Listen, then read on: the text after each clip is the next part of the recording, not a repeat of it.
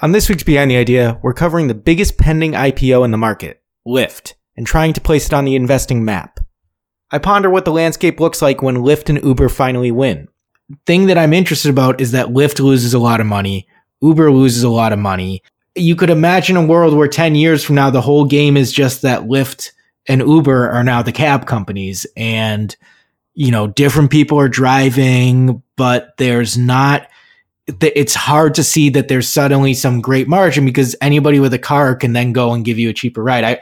Mike tries to find the right comparison for Lyft and to see what its specific future is. Is Lyft not, at the end of the day, when all the apps and bells and whistles and pink logos and mustaches are removed, is Lyft not simply a logistics provider that connects freight operators, that would be people in their personal vehicles, with freight, that would be human beings? New IPOs lead to questions about buying or selling, but also about what they mean for our economy at large. Lyft is the first big sharing economy IPO, and it poses a lot of questions. Answers? We do our best on Behind the Idea. Welcome to Behind the Idea. I'm Mike Taylor. And I'm Daniel Schwartzen. Today we are talking about Lyft, not yet trading, but its expected ticker symbol is LYFT. The ride-sharing app business has filed for an IPO. And Seeking Alpha author John Engel thinks the company may never be profitable. What's the proper valuation of a ride-sharing business that dabbles in scooters and bikes? We'll find out on this week's Behind the Idea. But first, a disclosure. Behind the Idea is a podcast that looks around the Seeking Alpha ecosystem to find out what makes great investment analysis work. It will not shock you that neither Daniel nor I have any positions in Lyft, given it's not yet trading. And of course, absolutely nothing on this podcast should be taken as investment advice of any kind. It's the spring of ride sharing, baby. New York Times reported in late February that the Lyft Roadshow pre-IPO starts the week of March 18th. So they're probably going to be trading sometime in the next several weeks. And more recently, Reuters has reported that Uber is looking to file its own S1 and prospectus sometime in early April. So the two ride-sharing giants are ready to go public. And amid that, we have Seeking Alpha author John Engel, who is a bit of a tech company skeptic in general. He's fairly bearish on Tesla, for example. So he looks at these companies with a bit of a critical eye. Daniel, what's John's main first sort of point about the Lyft IPO or the business and its prospects? I think the primary point, which is the question I think is the elephant in the room for these companies, is the profitability and whether or not they can actually make money. The model is that you pay the contracted drivers a fee, you get a take of the final ride sharing fee. And they have not yet gotten much leverage out of their selling and marketing and their general and administrative line items, as he puts it. And so his argument is that the take rate, the gross margin, and the underlying take rate on the bookings, the company lists their revenue, which is the percentage of bookings that they make. So bookings is the larger number. They list that, or he feels that they've reached something of a ceiling there on that part of it. And then they're not getting much leverage anywhere else. So it's hard to see what the paths are that would make this a profitable business. It's hard to see if they've got great revenue growth and in theory they're growing their gross margin, but if they're not getting any leverage further down the line, it raises questions as to when the payback comes. So I think that's the first point. Yeah. Okay. So basically the company may be in a bit of a bind in terms of finding areas where it can trim costs relative to revenues or expand revenues relative to the overall booking rate. I guess there's less of a question over whether revenues will grow overall, but eventually the company needs to reach profitability. And so somewhere along the line, the proportion of the costs need to come down with respect to revenues. So let's interrogate that a little bit. I have the 2018 income statement in front of me. And so just to run down a little bit, revenue is 2.2 billion basically for 2018. And then we have COGS at 1.2 billion. So that's roughly 58%. That has been compressing over the past 3 years. It was 81% of revenue in 2016, 62%, 2017, 58%, 2018. So there is some kind of trend going in the right direction with respect to cost of goods sold. There are risks associated with that, and I think we can get into that a little bit. And then operations and support as a percentage of revenue has declined from 28% in 2016 to 16% in 2018. R&D as a proportion of revenue has also declined slightly, 19% to 14%. Sales and marketing down from 126% of revenue to 37% of revenue. So they did get some leverage there historically. And I think that's really probably an important point here from my point of view, and where I might challenge John Engel a little bit, is on this question of whether there's any room.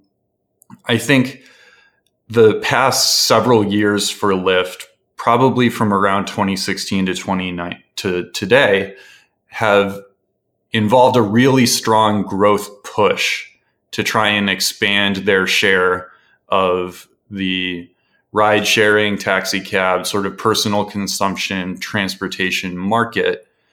And so I think that some of these costs are reflective of those growth efforts. And I'm not really sure that we can fully say that some of these costs, these marketing costs, are just completely sunk in the year that they're incurred, which is to say that I think more and more people, since the early 2010s, Lyft has gone from being this weird company where the cars have mustaches on it to being a genuine app and a genuine alternative to Uber. And so I think that awareness and that market penetration is sort of has yet to be fully realized versus the cost that the company has booked in terms of SG&A or marketing. What do you think?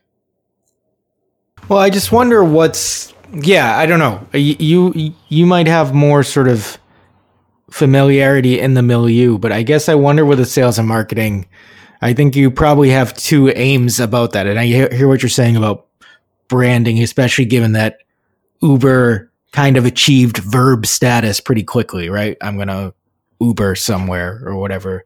I don't know if it's a transitive or an intransitive verb, but I'm going to Uber you. I'm going to Uber my mom to the airport. Yeah. I think more, let's Uber, take an Uber. It might not quite have verb status. I think take an Uber. I think it's still a noun. Not quite there. So it might be more, so maybe maybe more like Uber Amos. It's actually, so I don't know if we'll get into this. It's actually quite a hot topic in Spain right now. I was in Madrid, coming through Madrid on a trip in January, and we couldn't get there was a cab strike because of the entry of Uber, and Cabify is the other company, I think a Madrid-based company. And so the ride sharing is coming here, and I don't think Lyft is here yet. I think they are only US and North America focused. But so yeah, we can get into that sort of regulatory climate second, but I want to stay on that for a second. Wait, so the ride sharing apps are coming to Spain, and the response of the taxi drivers was to go on strike. They were demanding that I'm not fully steeped in what's going on, but what I know is what they got. For example, they stopped striking in Barcelona. I don't think they ever struck in Valencia, where I live. They made it a rule that you can't just hail it. You have to hail at least 15 minutes or an hour in advance, I think is the rules that were instituted. And I don't know where it stands in Madrid. It took a lot longer.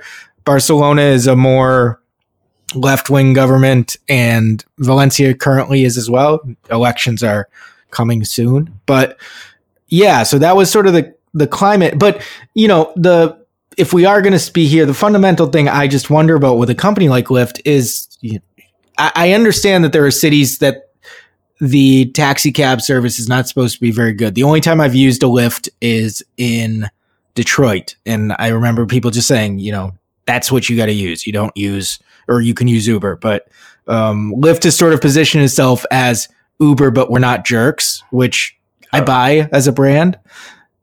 But in Spain, it's very easy for me to get a cab. I never, we have to walk 5 minutes at most. We can order a cab whenever we want. And so I don't know what fundamental societal value it fills to have more people driving. And I think it'll be interesting if we go into their S1, because they talk a lot about these things. Cities are designed for cars and they shouldn't be. And we want to, all these sort of quasi environmental things, but their business is about increasing the number of cars on the road and increasing usage. And whether or not, maybe there are fewer cars being used more, but it seems like that's contrary. So I guess that's sort of, I didn't.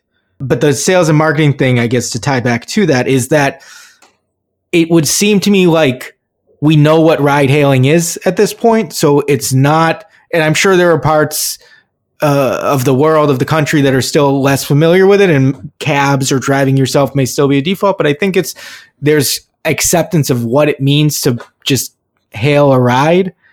And at the same time, the question becomes, is the ongoing spend about market share, or is there still ongoing spend to grow the TAM here? And I guess that would be my question to tie back to the financials.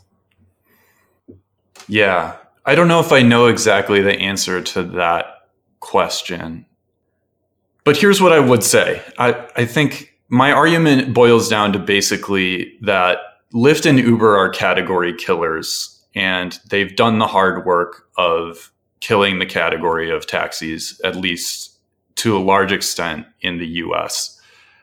The taxi business is unlikely to return and overtake Uber and Lyft in the cities, at least where I spend a lot of my time, which is New York, Washington, D.C., etc.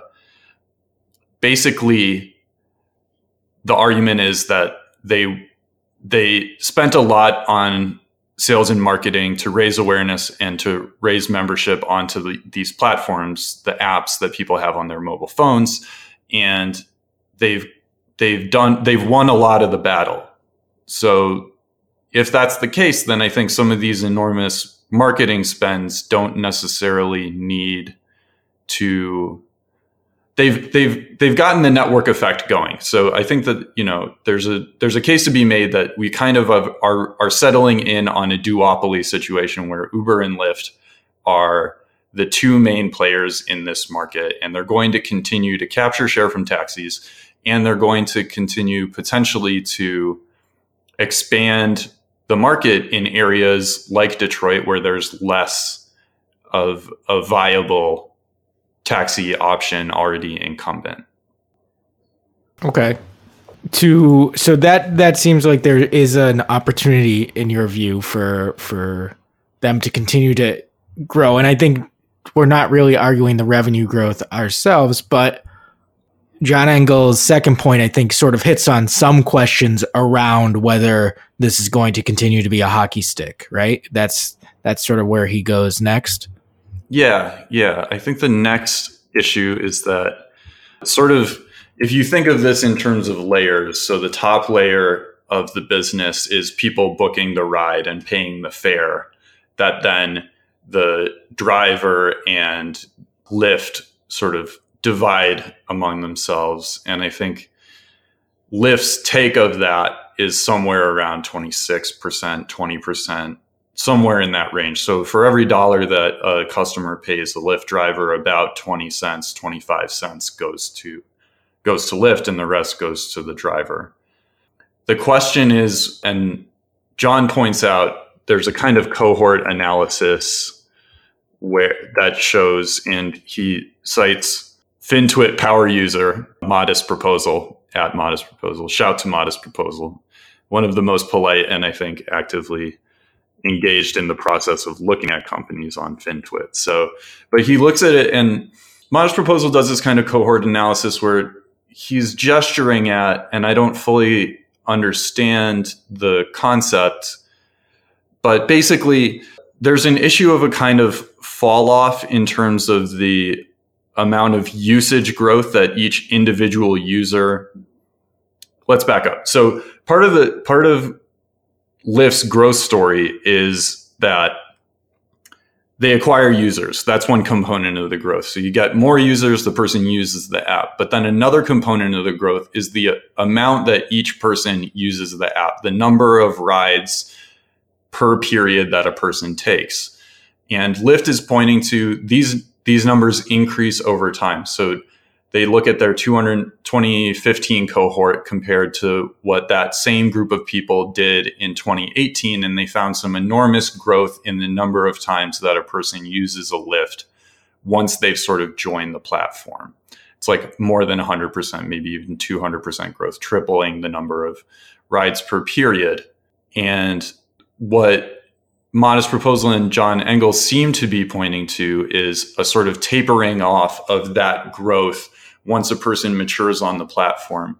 And to me, I'm not sure that that necessarily is a huge issue. It kind of stands to reason that there's a certain amount of use that is going to be equilibrium use for the customer. So if you eventually reach it's unlikely that there's an insatiable desire for Lyft. You get diminishing returns at some point. You need to go to the grocery store, you need to take it to the game or go out for the night, you need it for the airport or whatever. There are sort of these use cases, and once you check all those boxes as a Lyft user, eventually your growth rate in usage is just going to hit a natural sort of flat line.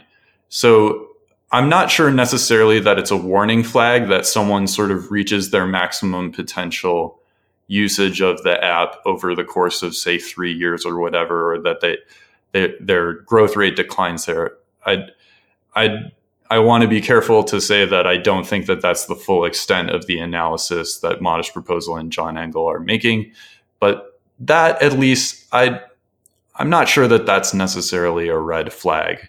I guess the question is whether retention is an issue and whether Lyft is showing churn.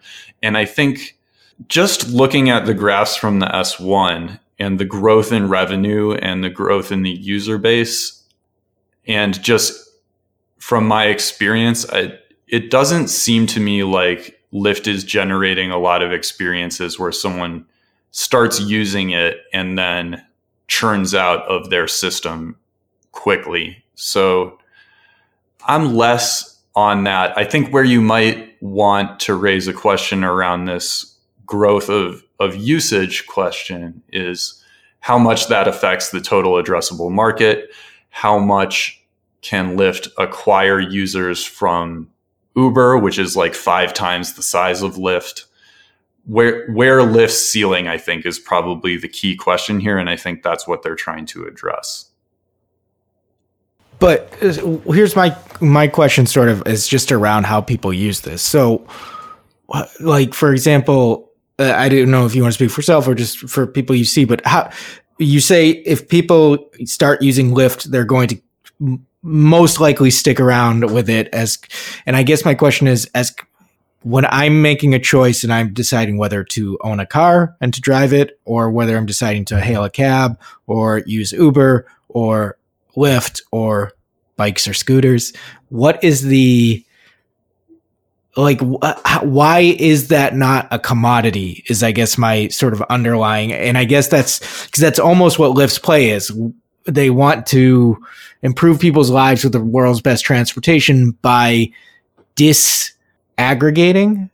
There's a better word than that. Disintermediating the idea of owning a car with the idea of getting where you want to go by car. So how do you sort of think about that? And because I think that plays into the marketing question earlier and just a lot of the other churn and everything else that really matters for Lyft. Yeah.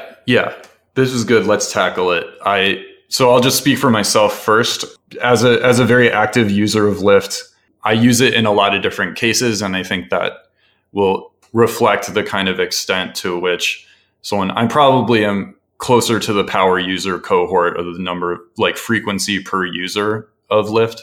So I'll just describe a number of the different things that happen. So if I go to a play with my wife and then we get out of the play and it's 10 at night and there's a long line for the taxi stand, then we'll walk a couple of blocks and we'll hail a Lyft and we can get one without having to wait in line.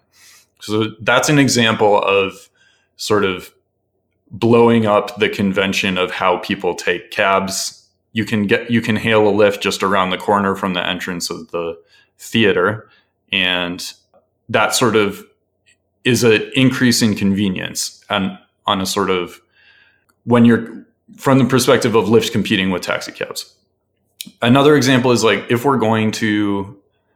we have planned travel of some kind, you can hail a Lyft from inside your house, and usually the wait time is around 5 to 10 minutes. I think with taxi companies, I think they're still not quite as efficient, or at least when I was starting to adopt Lyft, like the difference in terms of the instantaneous mechanism of signaling that you need a ride and getting someone to your location within several minutes was such an easier process than calling up the company and then having the dispatcher try to find a cab that was nearby. The geolocation is a major, I think, component of this. In terms of the question of the sort of broader aspiration, besides just like taking away share from cabs, there's this bigger aspiration you mentioned of becoming sort of replacing the concept of owning a car with the concept of just taking a ride with someone else who has the car. I'll do something like I'll take the metro. I live in DC. I'll take the metro out somewhere like Falls Church, Virginia to visit a friend. And when I get off the metro, I still have about 1.5 miles, 2 miles, 3 miles to go. It's an easy call to take a Lyft from there. I can hail it instantly and then I can complete the rest of my journey. Or I can take a bike share, which is another service offered by Lyft, the company, and I can bike from the metro stop to closer to where I need to get to. So I think I suspect, knowing you, that there's a little bit of cynicism around the idea of revolutionizing the way that people take a taxi cab. But at the same time, I think that there are use cases where people are more comfortable using a ride sharing app like Uber and Lyft than they would have been using a taxi. And the primary thing is just probably the difference of being more certain when the ride is going to arrive and not having to go through the process of sort of calling up an intermediary like a cab dispatcher and then having them try to find a cab and then not really knowing when or where the cab is going to arrive and under what schedule. So that's how it works, I think, from my consumer perspective.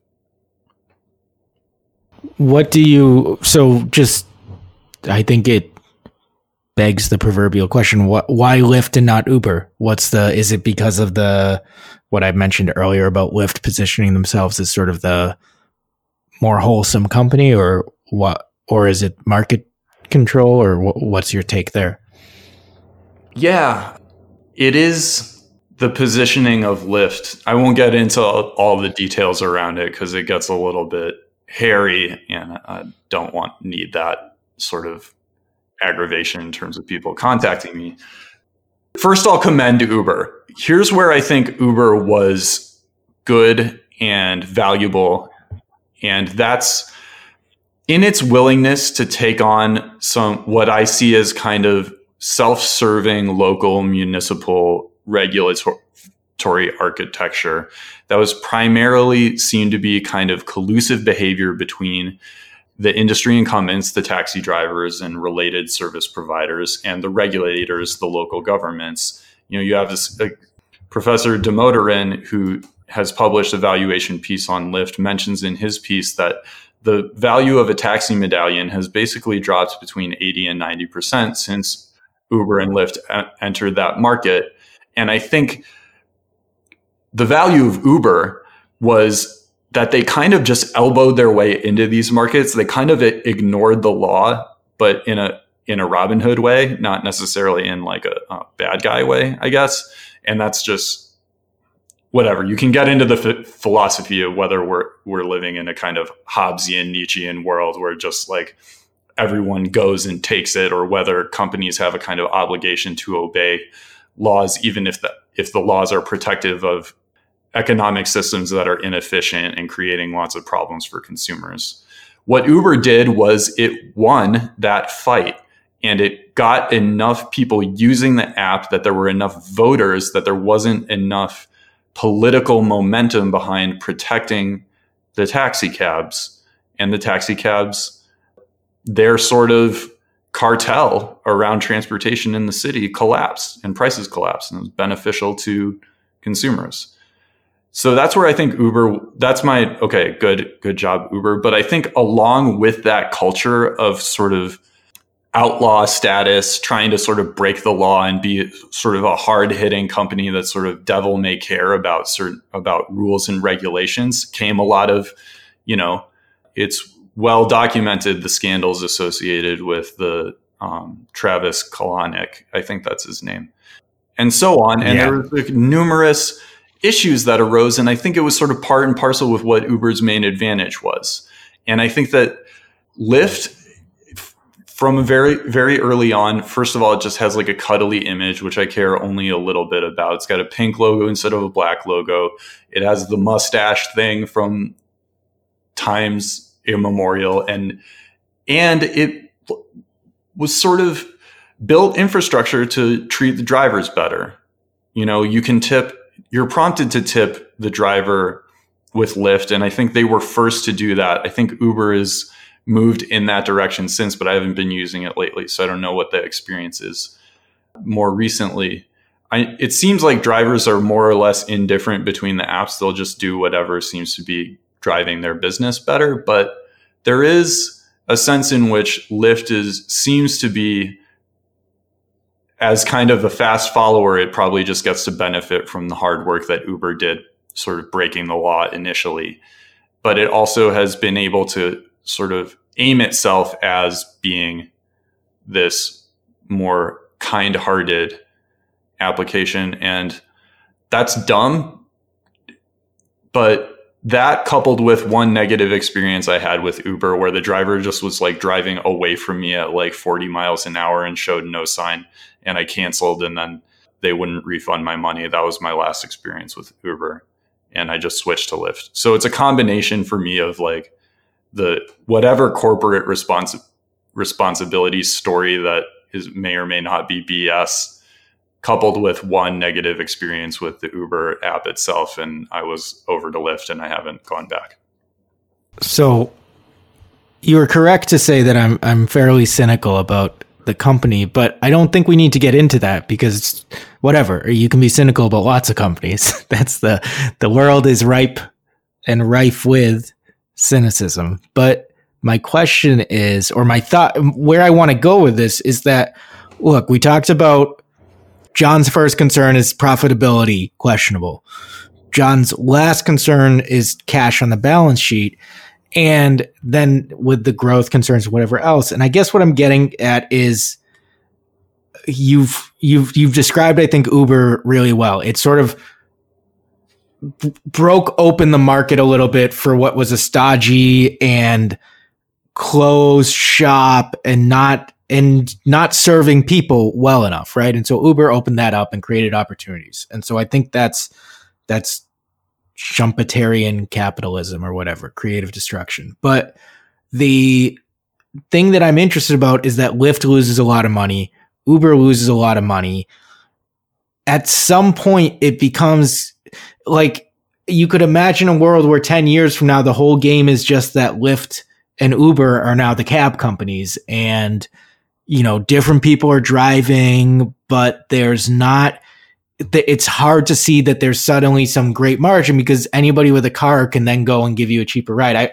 As I was thinking about explaining what happened in Spain recently, I was reminded of when I spent some time in Moscow over a decade ago, and I remember they basically had Uber then. You just stuck your hand out and anybody might stop and you might just go in their car if they wanted to make an extra ruble. And I think what Uber and Lyft have brought is the ride hailing technology and the geolocation, everything else. It's much easier. And I should say the app I use in Spain, Pide Taxi, which is with the cab companies, we had one bad experience the day after a big festival in Sevilla, and we ended up having to get a bus at the last second to get to our train. So I don't think that would have happened with ride hailing company, but it's sort of like, okay, these companies funded by venture capital are going to hammer at the problems in the industry. They're going to chisel out all these things, open it up and make it so that there's a more honest level of service, which is good for the consumer. And you can argue about whether it's good for the driver or not. But then after that, what else is there? At that point, it would seem to me like the story is now over. There's no profit to be made in the end, I guess. I guess that's what my fear would be with these companies, where I think John's article is on point. It's like ultimately at the end, if they're just the new cab companies, that doesn't seem to make sense as investment. So I don't know. What do you think about that ramble? Two things. Good ramble. So basically, what are the barriers to entry? What would protect profitability and margins here? So I think it's important. I think these are important points. First, I do think there's a network effect associated. I think there's a critical mass of drivers you need to assemble, and those drivers need to have a critical mass of users on the other side in order for the app to function. And the reason for that is because in order for the drivers to use the app, they need to have a reasonable expectation that they can pick up a fare relatively quickly. Otherwise, they're wasting their time and they're burning gasoline, and it's a money-losing proposition, or it's just not enough of an inducement for them to participate.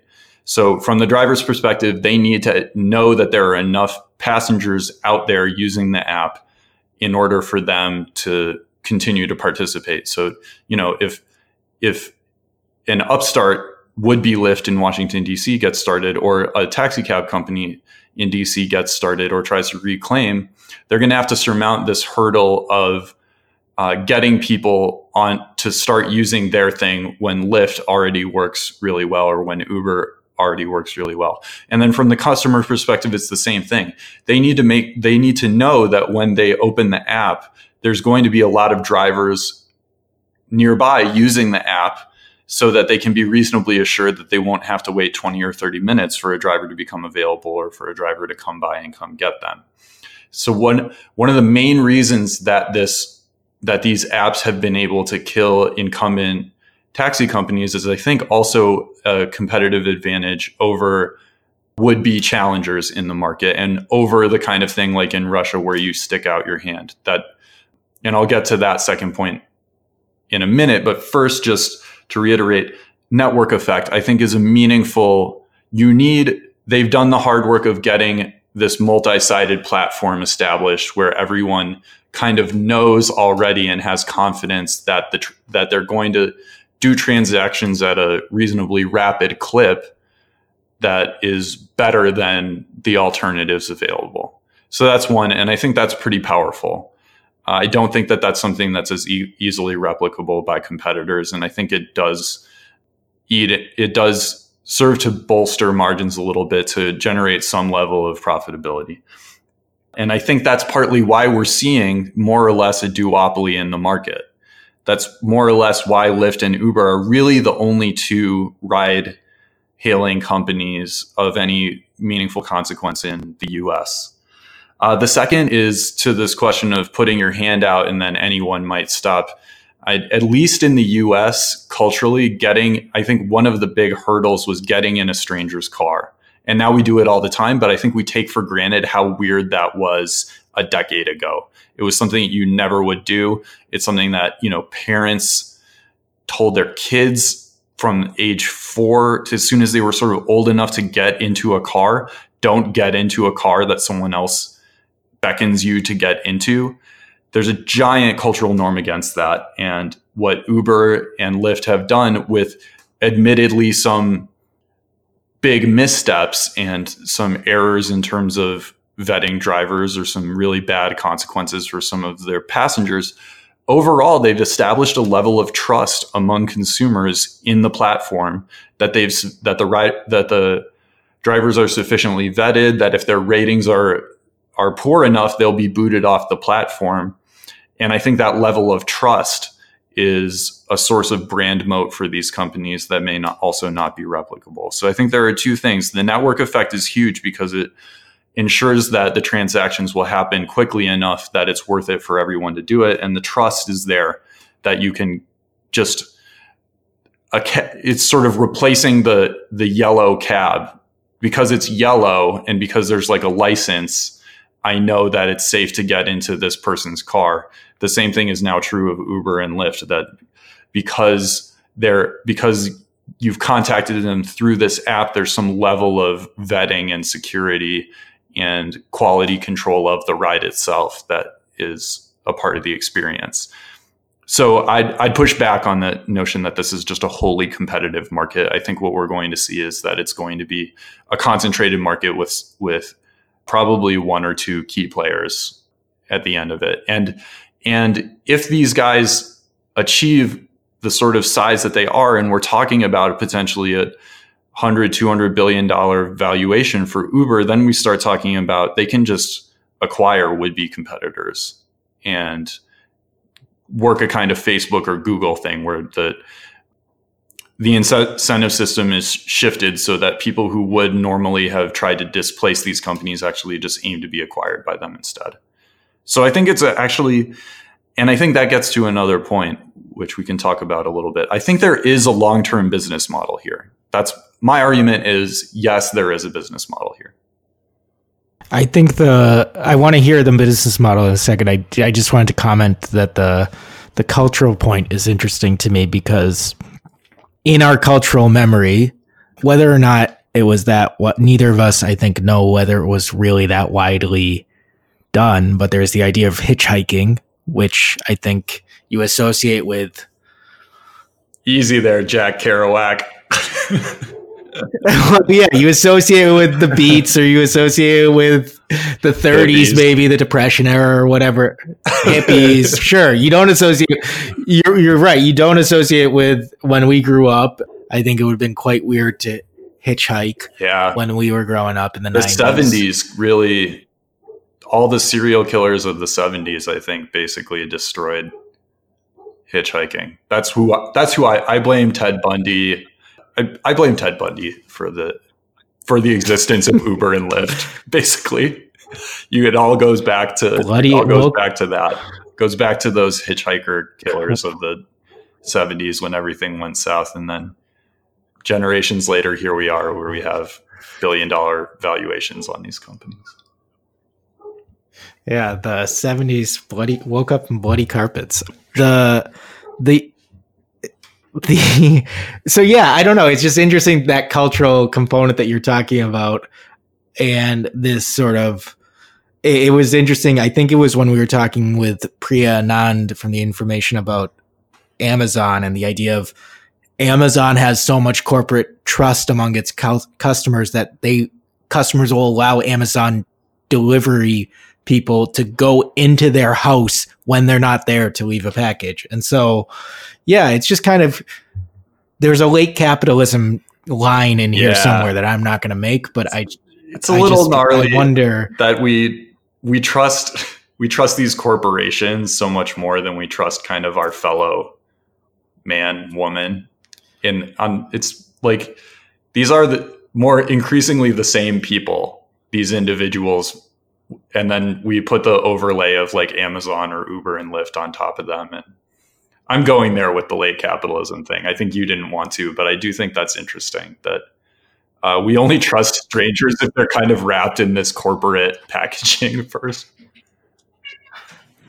But then there's also the question of what that occurs then is the question of the question of the, am I just going to go for the lowest bidder? And that's where I wonder, as much as I think you make a reasonable case for network effects and for the moat that could come out of that. But we're also sort of conditioned to just not, whether it comes to not paying for content or going for the cheapest deal, like we say, again, not to rant on this, but you'd say you want to protect local shops, but then we buy everything on Amazon, et cetera. It's just sort of it's an interesting dynamic to me. That's all I wanted to say there. But what you said, you see a business model. Like, what do you see? You look into the Mike Taylor branded crystal ball. What do you see as the business model?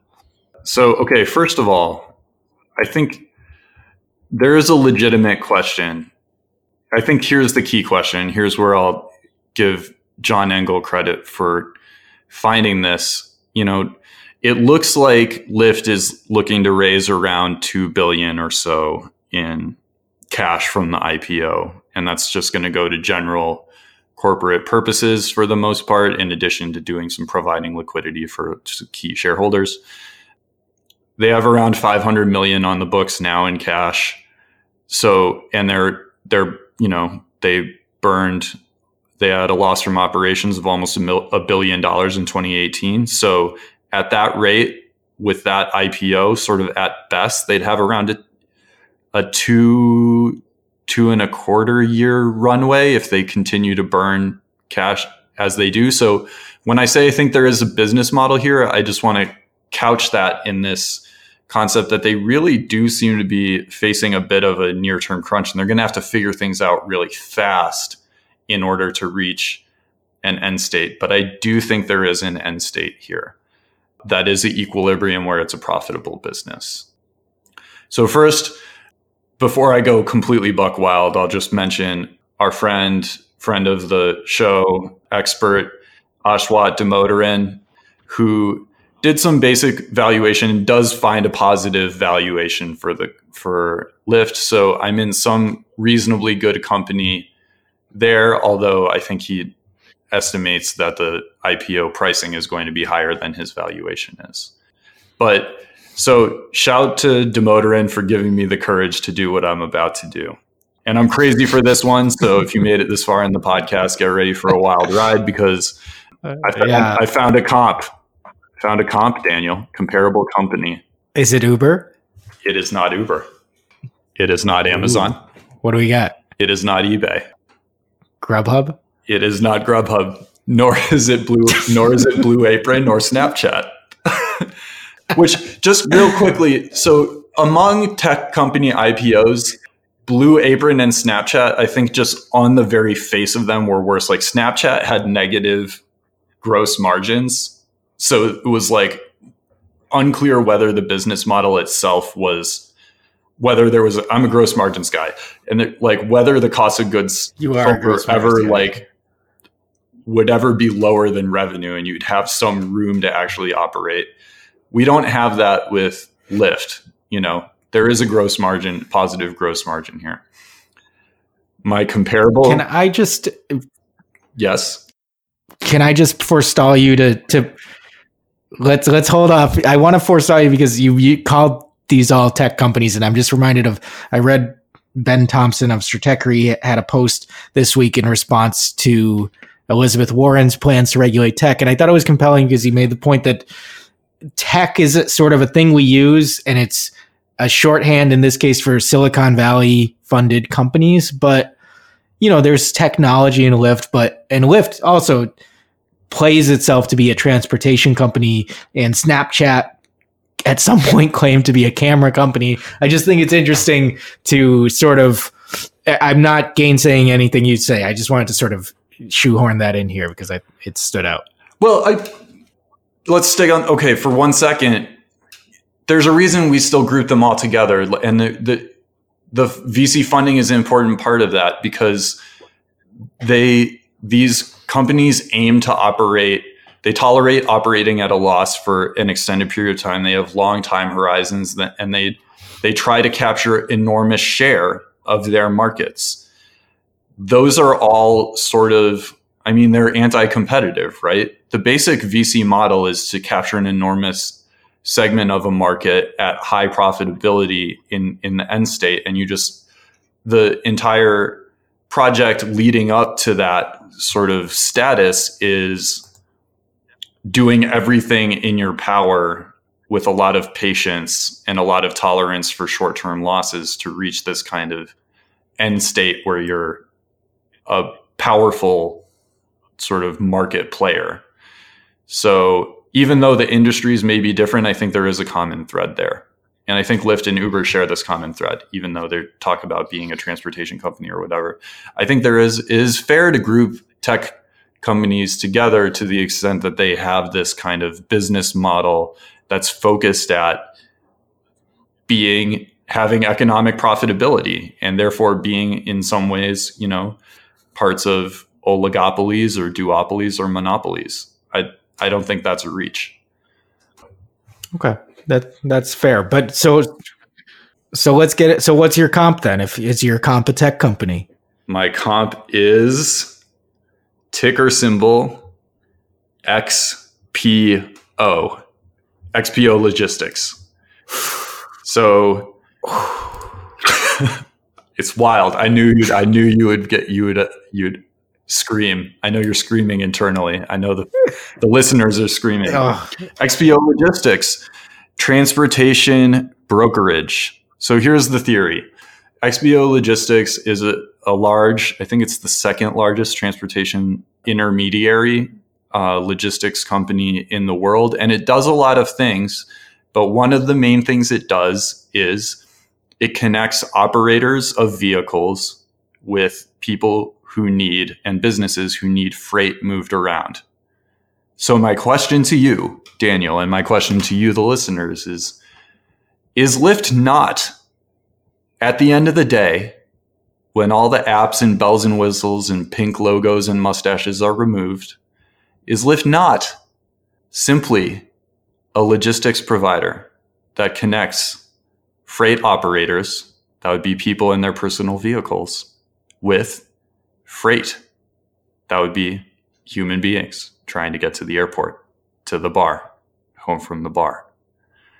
I submit to you that at the end of the day, Lyft is XPO Logistics, and its equilibrium business model will share many of XPO's ultimate business characteristics. Like Lyft, XPO is an intermediary between consumer and provider. They have relationships. If you look at their website, their pitch to customers is very similar. We can do things efficiently for you. You can trust us. You can trust our providers. So, if you are willing to accept my wild case that XPO Logistics is a reasonable comp for ride-hailing companies like Uber and Lyft, then let's walk down. So, I'll allow it. Oh, good. Okay.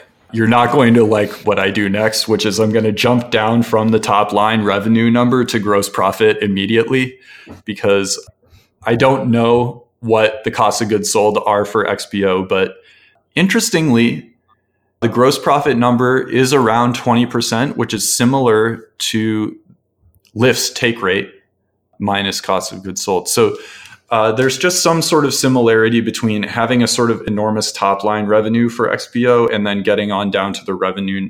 You could make some kind of case that I'm not going to make, that there's a true revenue number for XPO that's a little bit lower, that maybe has something to do with a similar sort of take rate scenario.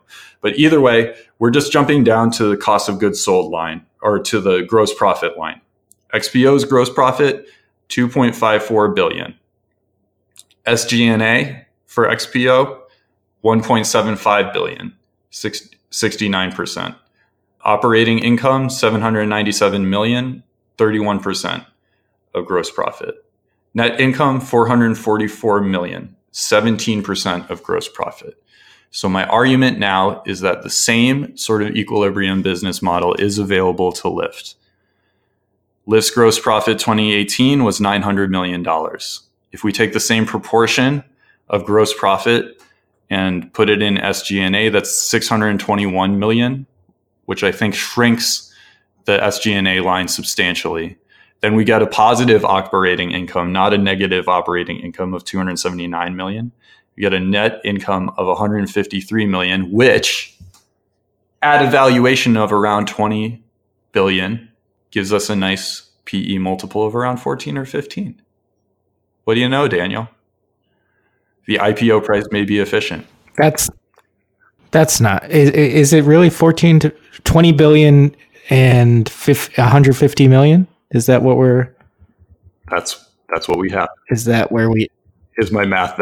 So, I think we've got a zero. Oh, so it's just a slim PE multiple, easy PE multiple of 140, 150. Sorry. But yeah, I mean, I like the analysis. I think that's a pretty, because, you know, you're also taking it at a standstill when Lyft is no doubt growing. I'm going to say no doubt going to grow faster than XPO. And so that's why we're multiplying the multiple by 10. Got a nice, that's what the O is there for. A peg of slides over. You get a peg of 2 if if it grows 70x or something. Good grief. I don't know. My math is terrible. Yeah, well, no, but they are. I mean, they are growing. They are growing incredibly, right? And so, I think it's helpful, right? It's a really good model, I think, because it gets at what they are fundamentally trying to do.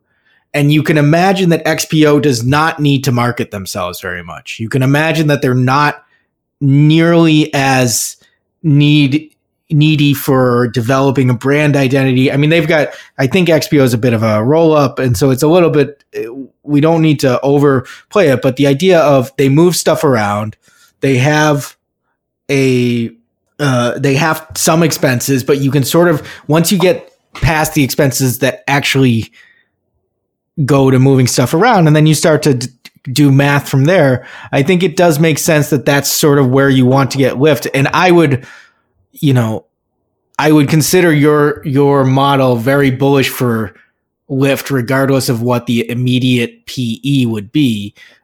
We're talking about, I mean,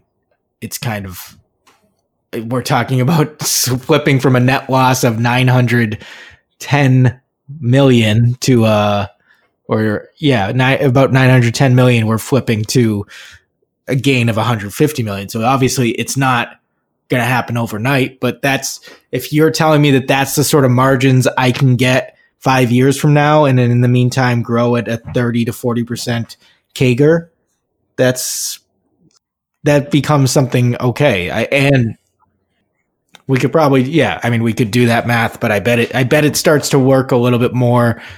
And then it becomes just a question of how much is there going to be frothiness because everybody's excited about a big tech IPO versus cynicism because Uber has been known to be not making money for a long time. And now this is sort of the number 2 to Uber. And so they're sort of the same knock off the block. Yeah. I think that gets back to the main sort of question is like sort of twofold. One is, what do you think about the financial position? Is Lyft at risk of simply burning through all of the IPO proceeds and either needing to dilute shareholders further later on down the line, or potentially just simply not having a business? And I guess there is some probability that Lyft is simply a zero, but I would put it as sort of the minority case potentially. I think they have room to figure something out. And then the other question is, how much of this sort of hair on the income statement and these outside spend, how much of that generates further incremental revenue down the line that sort of offsets it, and how much of it can either be tamped down through sort of efficiencies of scale, or just sort of once the company decides to aim itself at profitability, how much flexibility does it have on these sort of gigantic cost line items?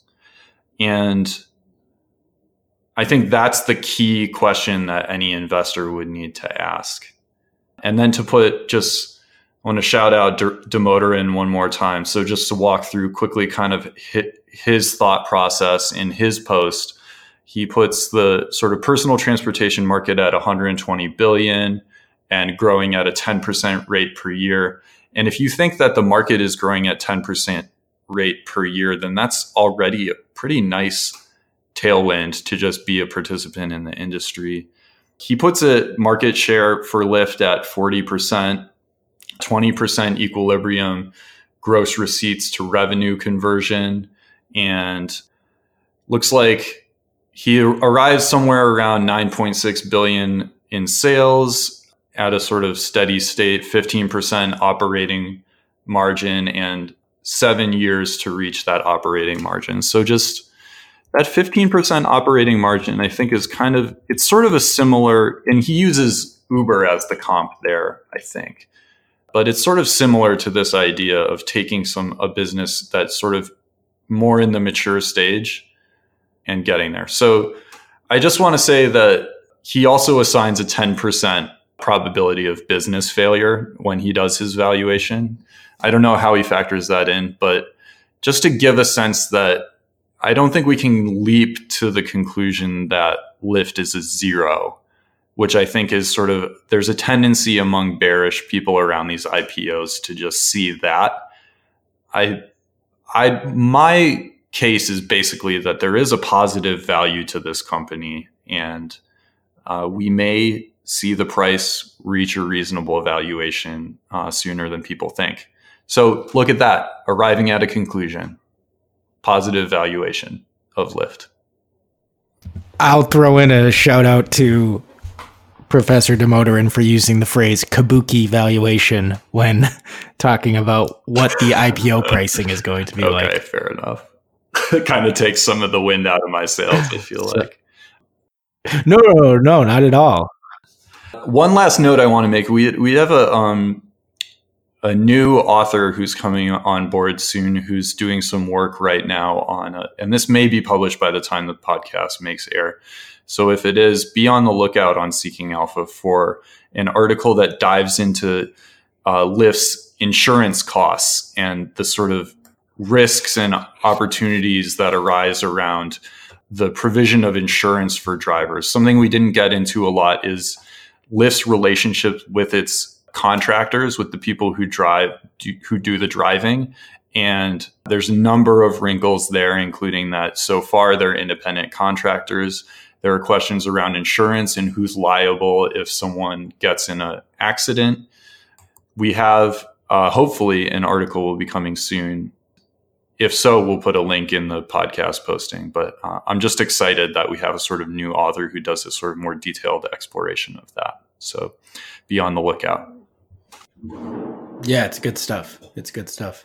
But yeah, I think those are the big notes. I think it's interesting to watch, and I think you've done a nice job of laying out how I think the investors have to decide whether your sort of analysis is correct as far as their business moat and their future competitive positioning, and then also whether or not they have a path to profitability, whether Uber, XPO, whatever else is a reasonable model. And then from there, it's just a matter of what you think the valuation should be and how that matches to the pricing that the market gives you. So yeah, I think that was, I'm less cynical about, I mean, this is not the sort of company that I spend a lot of time on, but I'm less cynical about Lyft as a potential investment as compared to sort of the role it plays in the market in the actual real world market.